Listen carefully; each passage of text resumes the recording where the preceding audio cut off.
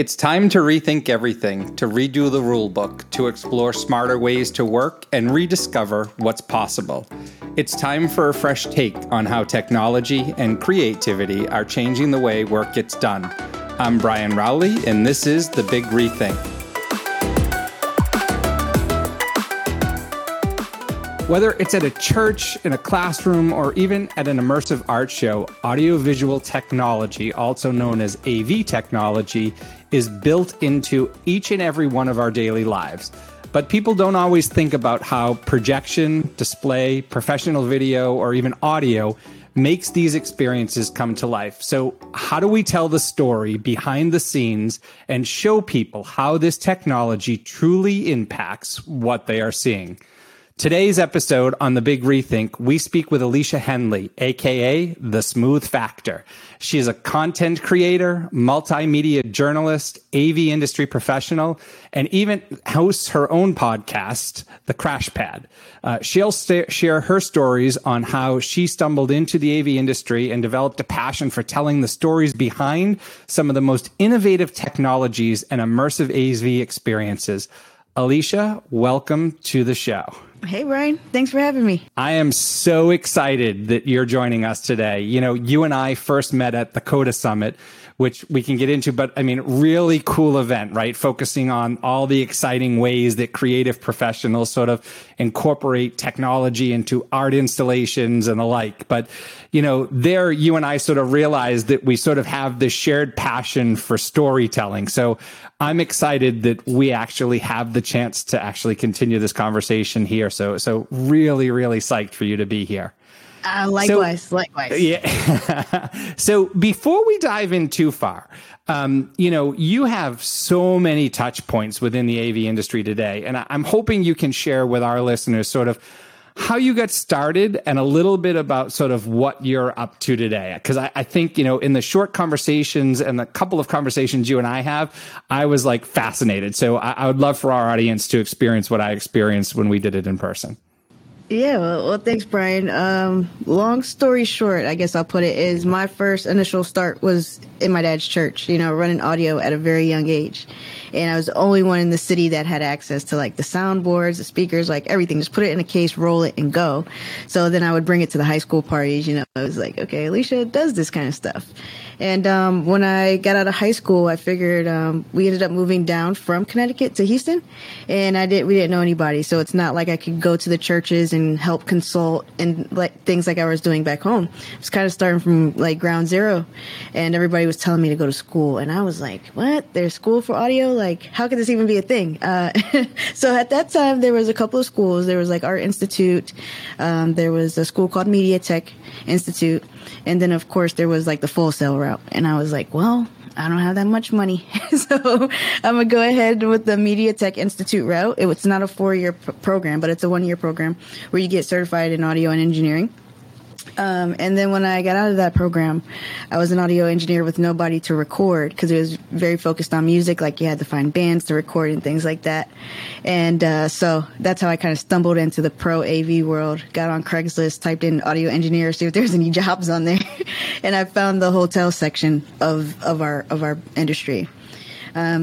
I did that for a while, you know, did the grunt work, load ins, load outs. And I was like, okay, I'm never going to go on tour because I don't even like traveling around the city, you know, like that. I knew that wasn't going to be for me. So I got into a in-house position at a multi-purpose facility down in Houston, Texas. And it was owned by one of the like third richest school districts in the state. So they had this huge facility. It had like a stadium, conference center, the arena, and a theater. And of course, it was built for all of the, you know, schools to come in and put on their ballets and proms and commencement seasons and football games. You know, ESPN was pulling up with their trucks because high school football is this big thing in Texas. So there was really where I was able to take my audio skills and grow them to basically a multimedia scale, right? It was no longer just audio for me. It was digital signage. It was content. It was lights. It was it was just this full production. And I was like, all right, so what else can I do with this? I hit a pay cap and I was like, okay, so obviously I'm not going to tech the rest of my life. What can I do? And then that's when I found kind of that space of infocom. And I was like, all right, so if I tell the story about how I'm using all of this high-end gear, because I worked for a school district, like my boss would just cash out. You would have to spend, we had so much money to spend each year, and if you didn't spend it, then they take it away and use it somewhere. So we were just buying all of this insane gear. So I started blogging about it, creating video content about it, and that not only caught the eyes of end users that we sell to, but also, publications and manufacturers, because everybody loves when you get word of mouth from somebody who actually uses the product. And I was like, oh, this is interesting. So I went to InfoComm and I figured out we in AV haven't told our story very well of what we do in our industry. So I was like, well, if everybody's talking about tech specs, maybe I can tell the story of our industry by highlighting the experiences. So that's where all the content creation comes from the video to the blogs, to, my sticker sheets. Any piece of me is me trying to tell a story of what our industry does, opposed to selling the tech specs of what our technology actually does, if that makes sense, because I guess the average Joe or average person, average Josephine, whatever you want to call it, they don't really care about how many pixels or how bright something is. They want to know, why is it important to the experience they're trying to create? So when I approached my job and my content creation from that point of view, then it became like this snowball effect of telling the story of AV, not only to get end users to buy what I'm selling, but also to create a pipeline for people like that are, in places where I come from, that we don't even have an idea that this industry exists. So it's like a double-edged sword there for me. Well, it's interesting in the concept of, we all look to how does technology make or change the way we view something? And to your point, those tech specs, yes, to those that are in the industry and truly understand them, yes, that those are important. And there are elements to that we don't want to minimize. But at the same time, as people are looking to transform, a vision, or, as in the example of Coda Summit, looking at new canvases to potentially tell a story on, those are the things that are really impactful. That really moves people. That really gets the wow factor. That really gets people to stop and say, wow, I didn't think that could be done in the way that it was done. So I think, brilliant on your side, obviously, to be able to acknowledge that that's the way to do it. But I will tell you, one of the things that really stuck out for me is, as we were preparing for this podcast, and I want to read this because this was really important to me when I was doing a little bit of research on you. By the way, fantastic videos. I know you love to dance. I know all of those things about you now. So it's a little bit scary, but you describe yourself on, I believe it was on the Crash Pad, you had said, as a young professional, I am always finding ways to bring AV, creatives, and creative vision together in the effort to leave my mark by making an impact and not just an impression. To me, I was like, she's nailed it, because great. But I think, kudos to you, because that's what we're here to do, right? It's about the impact. It's impactful moments that are really what differentiate people, specifically in this business. But being able to communicate that and being able to tell that story, very few are actually capable of doing it, which is why, as I said at the beginning, you and I hit it off right away, because I think you actually pointed to a piece of technology and you said, I don't really care about that. And you pointed down to what was being projected from that. And you were like, that's what I care about. So, I mean, amazing. And I'm just curious, what got you there? How did you make that? Because that's a big acknowledgement to be able to say, I want to make an impact, not just an impression. How did you get there? So I got there originally because, I was an end user, right? I ran audio for a majority of my career. And there's nothing better than being behind a soundboard and you're running a show or a concert and you could just feel everybody so into that performance. You could feel that artist captivating people. And I'm legit just sitting at a board with goosebumps, right? At this point, I'm like, yes, this is it. And nobody noticed what, the portion of what I was doing in that performance, right? Because I'm the person who sits in the back, in all black, and you don't notice me unless something's wrong. And I was like, okay, how do I make an impact and become more a part of the story that the artist or the presenter or, this art gallery, or I started looking at it from the bigger picture to being a part of the performance instead of trying to be like, oh, look at this cool board. Yeah, it does really cool things. But I couldn't tell my mom what I did. Like she understood it because I've been doing it for so long. But when she sees the performance, that's what captivates people. And that's what gets people excited. So I was like, if I can figure out how to tie in everything that I do into an overall performance that captures people and makes people feel things, then that's the impact, right? You don't necessarily have to see me in the back, but you feel that impact. You feel that story and you're fully immersed in that. And that's things that I want to be a part of, not only from a technical perspective, but as a person, right? Like when COVID happened, we were stuck in the house. The first thing I went to out of lockdown was the Van Gogh exhibit. Why? Right? Why did people start going to that in the middle of, this whole COVID thing that we had no idea, right? People wanted to be a part of something. They didn't go because they're like, oh, there's projectors there. Right? The average person is not, oh, yes, the coolest projectors are there. I got to go see these freaking projectors, right? No, they went because it looked like an experience that would change their lives and make them excited, and they were going to be a part of something bigger than themselves. That's what I want to be a part of. That's how I make it. That's things that make an impact. And our technology does play into that, right? The projectors, the soundtrack, it all needs the moving parts of our industry, but we can't focus on just selling the hardware. We need to sell the experience because that's the impact. Well, and all of, sorry to interrupt you, of those elements, right, that make that happen, right? Yep. So people lose sight of that. Yeah, exactly. Exactly. They don't notice it until something goes wrong, right? And how do we showcase all of these moving parts to highlight the impact that they feel? And it's like, oh, you really enjoyed that, that exhibit, right? Well, that's ran by this whole industry. I work for a company that sells these speakers, or I work for a company that sells those projectors. And then it gets a light bulb on, like, oh, wow, there's a whole industry. It just sparks interest in a different way. And I think that's where the impact exists for me. Well, and the other thing, obviously there's so many great things that you've done, which is why we wanted to have you be a guest on our show. But in addition, as we look at this, obviously the name of our podcast, The Big REthink, is forcing people to rethink the way things are being done. And I think it's fair to say for a very long time, the AV industry itself has focused primarily on the technical side, right, of technology. And, I think when we look at it with all that you do, right? I'm just curious, how are you working to sort of change the way that we talk about the AV industry as a whole?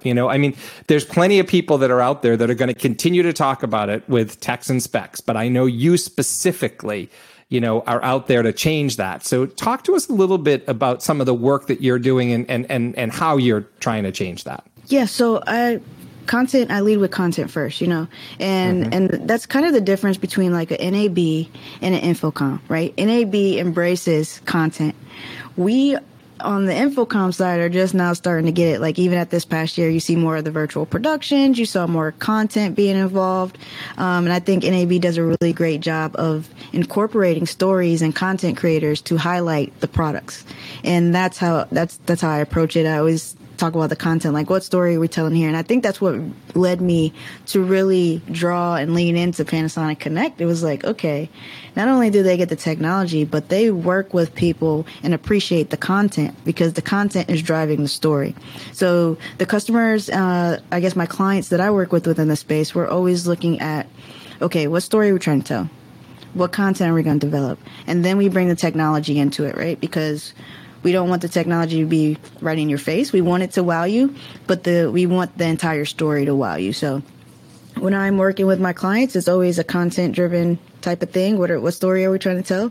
And then we create that, and then we utilize the technology to build the story out from there. The technology becomes like a canvas, and you know all about that. You guys use so many different canvases and partner with so many different artists to make this whole experience come to life. And that's the same thing that I do from a content creation point and trying to tell the story of a brand, because B2B kind of is hard sometimes, right? It's very hard to tell the stories.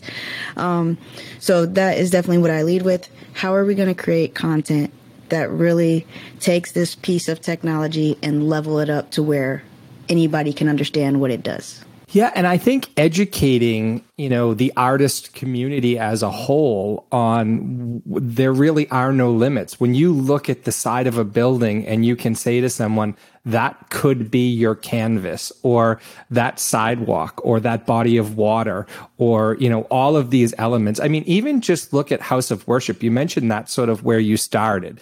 Look at the experience in House of Worship now versus probably when you started in doing this initially, right? It's changed so much. So I guess, what are some of the ways that those individuals or people who are sort of in charge of those sort of either institutions, House of Worship, whatever the case may be, what are some things that you can share that, might help them in terms of being able to capitalize on that and being able to really focus on that customer experience? Let me back up for a second, because you mentioned B2B is challenging, right? So, and it is. And one other thing from a marketing perspective, I think that we have found is we can't just push our message to somebody. We have to make sure that we're relevant and we're relatable. And I don't think that's just in the B2B space. I think that's everywhere. Everywhere. Yeah, it's got everywhere. So how do we capitalize? I mean, how do we use technology to sort of help capitalize on that customer experience and sort of tell the story that sits behind the technology? I'm curious for your thoughts on that. And when you say the story behind the technology, like how it operates, like, and why it matters, why it's important to have this in place, I guess you're saying? Yeah. Yeah. So case studies is one of the biggest things, right? And it's one of the hardest things to get to for like manufacturer companies. Case studies, NDAs, there's all this secret stuff in place. So when somebody has an idea, I'm like, well, why are you trying to do this? Right? And then they tell me the why, and then I can bring that technology into it. And then I could say, okay, this is your options, and this technology can play into it because it falls into your why. Instead of it falls into your space, or this screen will look really great on this wall, right? Because it's just a big wall, right? We lean into the why, and then I can showcase technology that also falls into their why, because that's what gets people excited, right? Not the biggest screen, because it might not address their initial why or their initial purpose or their mission. When you can tie the technical background into their direct mission, then it's like you see them, I don't know, kind of get like the heart eyes, heart eye emoji in their face, right? It has to be relatable, even from a product perspective. And sometimes that's really hard because we're really technical on this side, and having to break that down and showcase what makes sense is another story within itself. It's another story that you have to tell within itself, for sure.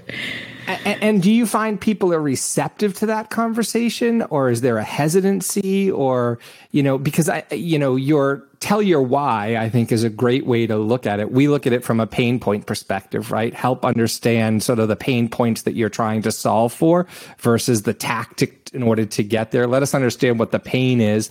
And then, we as an organization have a responsibility to help show you how to solve that pain point. So it's your why. Right. It's the exact, yep, relationship that you're mentioning.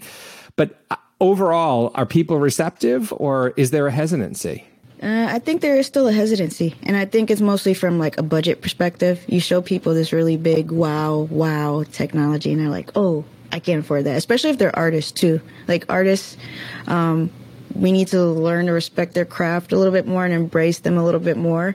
And I think you all at Panasonic Connect have done really well of merging those two fields kind of together, because artists might not have the budget to pay for the biggest, latest, and greatest projector, but they can create something really amazing that fits into the technology. So I think the hesitant side of it comes from a budget. Sometimes they're kind of like, oh, wow, this must cost hundreds and hundreds of thousands of dollars. But initially, the more you simplify it for them, the easier it is. So I think it's a cycle, right? It's a cycle. It's hesitant, and then it's like, this makes sense. And then it's like, this actually plays into the mission, to the dream that I'm trying to implement. And then it's like a light bulb. Yeah. So there's steps, there's phases. Yeah, I think it also is, it's not always about the big moments. It's sometimes just maximizing the small moments that really are, because everybody always thinks I have to create this huge moment. No, you really just need to create an unexpected moment.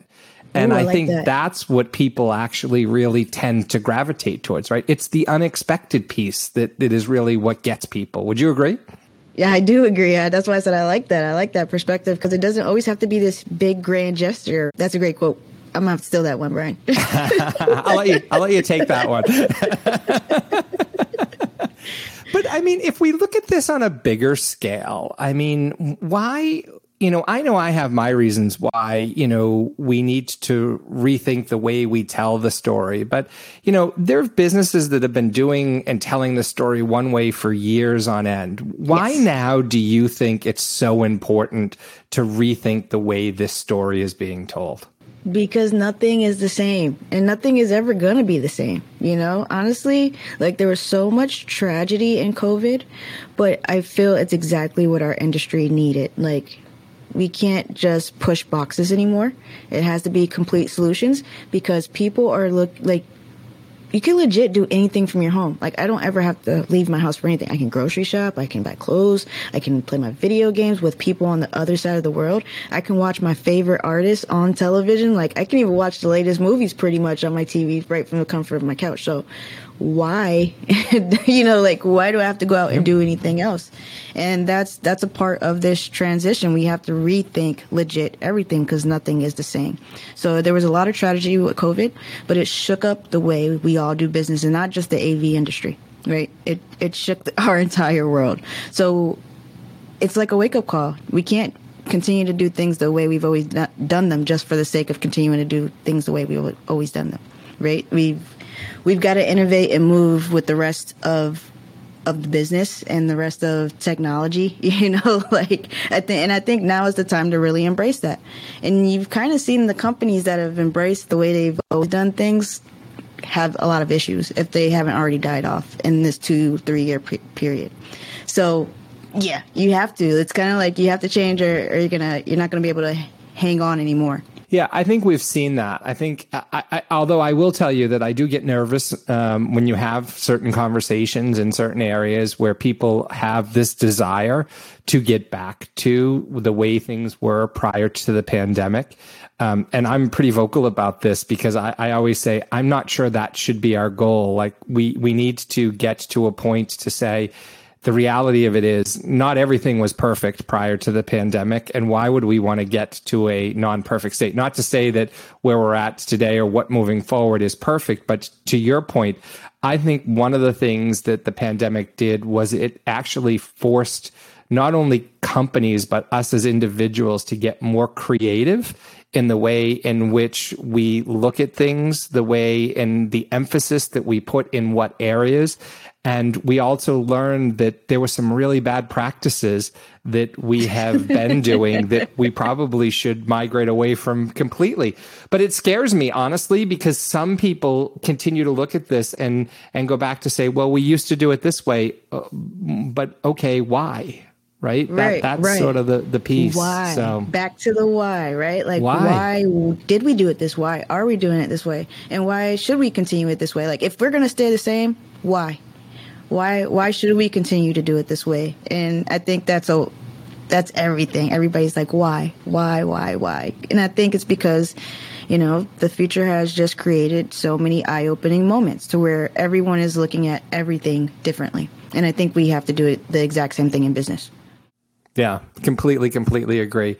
I'm curious, as I mentioned, you're out there, you're in front of a lot, you see a lot of technology. I'm curious from your perspective, what industry learnings or trends should we be watching out for and looking forward to seeing? Like, what are some of the cool things that you're seeing that are out there that have really impressed you? That's a big one. And honestly, for like the last 4 years, I've been riding with the, artificial intelligence and kind of AI because it was playing into what we're doing with sensory so much. Yep.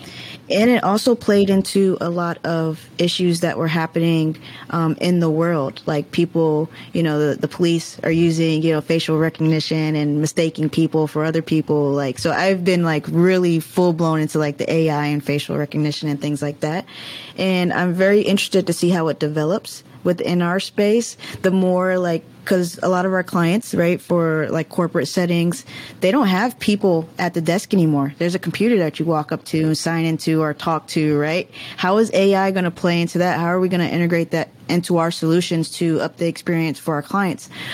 So that's one I've been watching for a while, and I got to stick beside it because it's really the future. I think we're not even scraping the surface of it for a lot of things, but it's going to be big, especially in digital signage, in my perspective. And, that's just my personal opinion. Yeah, it's an interesting, and I'd love to have you come back and talk a little bit about some of your learnings in that, because we actually have done a podcast on AI, and there's a lot of hesitancy, I think, around AI, because quite honestly, AI can be very scary if in the wrong hands. So scary, yes. So scary. However, that said, there's also an amazing side to AI. From a creative standpoint, and from an experiential standpoint, right? How do you create and make that more personalized experience? I think if we could focus our energies AI in that direction, I think sky's the limit, and the wow factor would definitely be there. So we are definitely going to bring you back. We get each other, Brian. I knew the second we saw each other, we just hit it off. Like we definitely get each other, because that creative side of what's coming with AI, like we're blown away by like the digital artists that are doing, and basically the ones that you work with, and the things that they're creating right now with digital content and projecting it all over the place and telling stories. Imagine what's going to happen when they start incorporating those into those digital pieces. Like we've already seen it in airports where they're capturing like real-time data, and it's just like this flowy kind of translucent kind of thing on a screen. But imagine in like 17 years, like, it's so scary, but it gets me so excited. Like I legit get like goosebumps talking about this sometimes. Yeah, because it's so powerful. Well, and going back to yours, sort of, it's that impact, right? Yes, AI will make an impact. It will make an impact on the way in which we live our lives completely. And there's so many amazing elements to that again, we're gonna have another conversation, and we'll definitely come back and cover that one. I thank you so much for your time today. This has been awesome. I appreciate you spending time with us, and I wish you nothing but the best. You're an amazing individual, and I'm really glad we had this opportunity. Thank you, Ryan. I appreciate it. I'm so glad we met, especially in a setting like the CODA Summit, where there was just a group of individuals who get it, right? Not only the hardware, but not only the software, but the art, right? It was just people there that get the impact.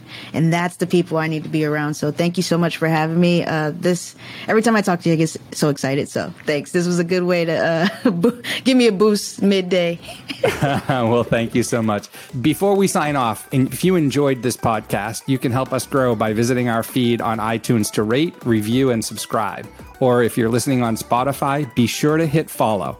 And don't forget to check out Alesia's podcast, The Crash Pad.